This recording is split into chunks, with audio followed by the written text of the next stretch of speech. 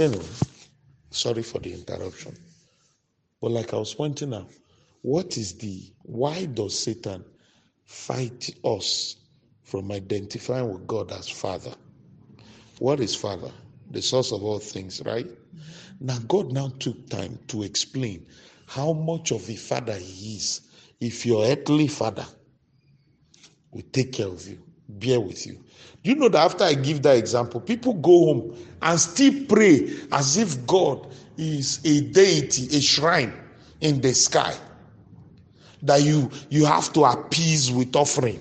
But you don't appease your earthly father.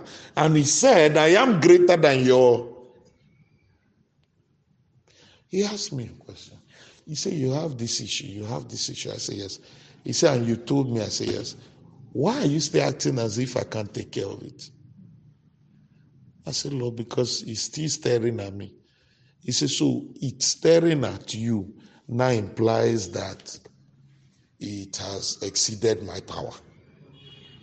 I say, sometimes you think you know what you are thinking. Then when God begins to question you, you know you are thinking wrong. I said, Lord, wait. First of all, I'm sorry.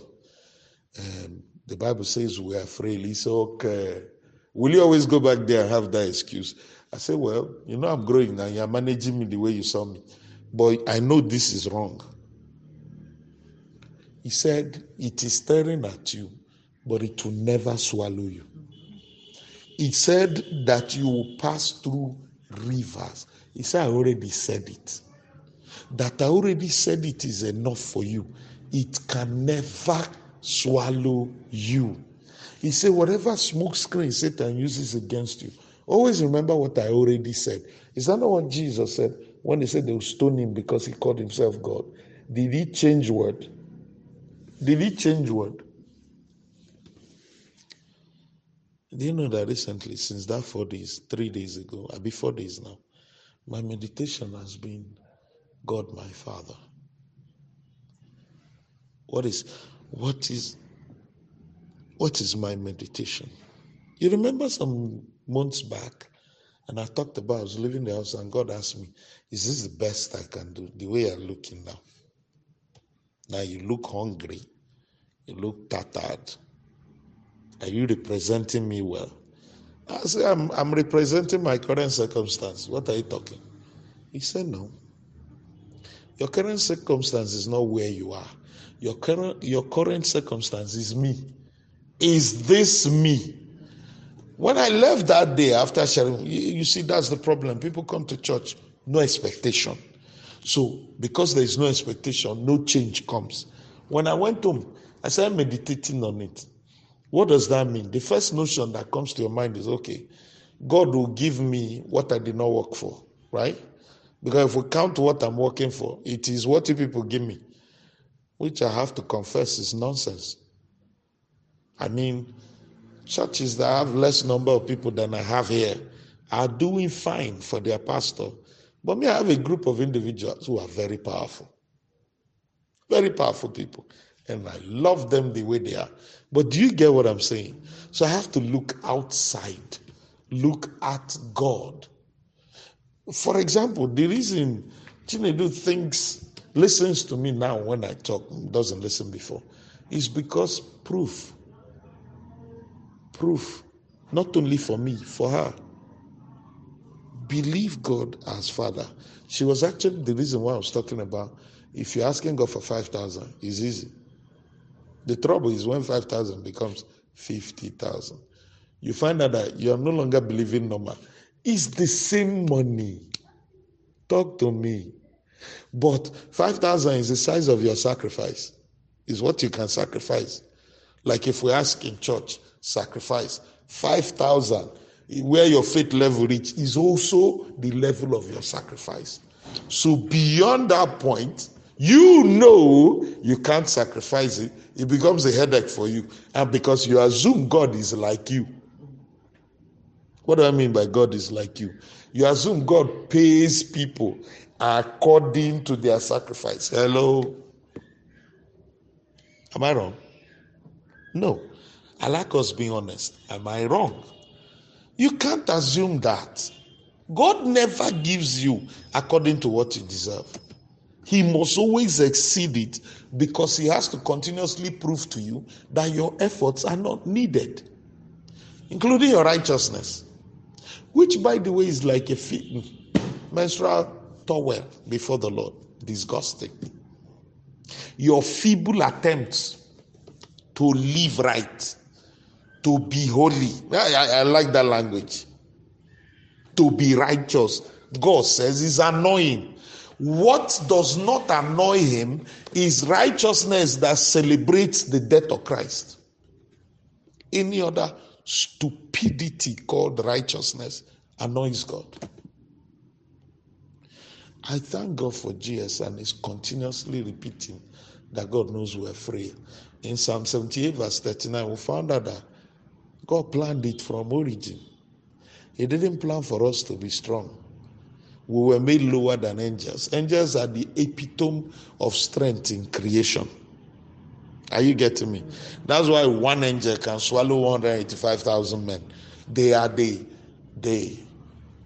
picture when you are looking for powerful people. They are what? The picture. But God went to look for people he will create that have no strength, no power, no ability whatsoever, so that they can depend on him. It was the idea from creation. But that nonsense in man that came from Adam is still at work. What is the rubbish? Why would you, man, created to depend on God, want to know what you are doing? This is the tree of knowledge. When you eat it, you will know what is good and what is bad. Who sent you? Not even the tree of life. You see how Satan is crafty. He didn't tempt them with tree of life so that they can live forever. No. He tempted them with tree of knowledge. Why do you need knowledge? That's why when preachers begin to cross boundary and to share that message, let it be received by faith.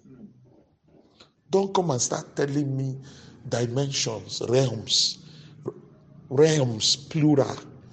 So God, amen to God, who took you on a journey of dream or vision, and you saw realms. Stop being preoccupied with nonsense. Things are received from God by faith. Now, here is the point. Here is the long and short of the whole story. Why does God tie your access, the things he prepared for you, to an understanding of who you are, to your identity? Who are you? Are you what your family said? Are you what your environment said? Are you what the school you are working for called you? When I went to Zaria one time to minister, I told them something.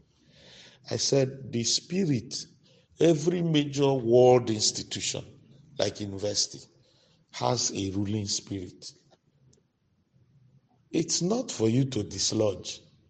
It's for you to rule over that spirit. Remember, the owner of a slave is the owner of the property. The property doesn't belong to him. He himself does not belong to himself. So you, son, collect the...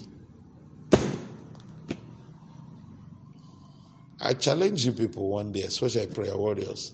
Show me where the Bible says Paul was preaching, or Peter was preaching, and he had 40 days fasting to rule the ruler of the land.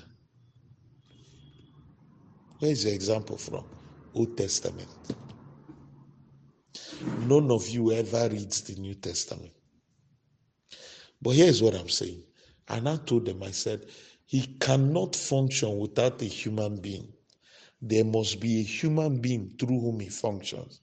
And I said, most times you will think it's the VC, maybe university, or the medical director, maybe teaching hospital, or anything. No, those people change regularly. No. The spirit doesn't dwell in them. He goes to dwell in the janitor, old cleaner. If you check it, he has been there from when the place started.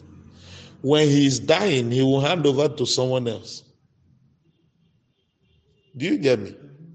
Like in your school now, there is a human being there, been there like too long. Check it, he is funny in behavior because the spirit ruling over the place is in him. I don't know if you're understanding me. But your job is not to contend. God doesn't, sons don't have time to go to the field. But they rule over the people that go to that's the mentality they don't get. That's the thing about identity. Do you understand? When you contend, you spend a lot of years contending and you still don't rule the place. Praise God. So, why identity? Identity grants you access. Listen, all the while Joseph was in prison, right? He knew himself by the words of the father. He knew himself by his circumstances in Egypt. How do I know? Listen to what he continuously referred. He referenced. He said, they took me away from my father's house, sold me into slavery. So he knew what the father called him, and he knew what his slavery called him. But when they brought him before Pharaoh, he said, speak. Answer is in the mouth of God. He recognized God. So much so that the evidence I need is that 9-10 years after God put him on the throne, he had never gone home. So the matter had changed. His identity had changed. Now, listen to Jesus. Jesus grew up in a house where the mother gave birth after him. And those ones grew up and resented him because he was different. But he followed his name. He didn't answer Joseph's name. He kept answering Son of God, my Father, Son of God, my Father, without fear. What did they do? They mocked him. John chapter 7, they mocked him in his own house. But he didn't mind them. He retained his identity. How? He said to them, they that be like you can go to the feast at any time, but me, I can't. Meaning, I have a different father. When you begin to change your understanding of your identity, it will reflect in your speech. If your identity is still determined by the earth, you'll be saying things like, this world, the economy, things are hard. But when you begin to enter your identity as understood by God, you won't just be talking about the economy of heaven. You will not just be very sure of it. You'll be talking of God in a personal, let me borrow the words of these recent preachers, dimension. Then, that which belongs to you will begin to come to you. I mean, Jesus called himself Son of God so much that it became his name, the Son of Man. Are you getting me? But the part I liked is, even at the risk of stoning to death, he held on to the name. My friend that I mentioned earlier, who was telling me about that if you want a job, you change your name to a Muslim name, you will get a job. There's something I said to her. I said, all those that refuse to toe that line, born again or not, God always has a recompense, a reward waiting for them, that those that change their name will look at.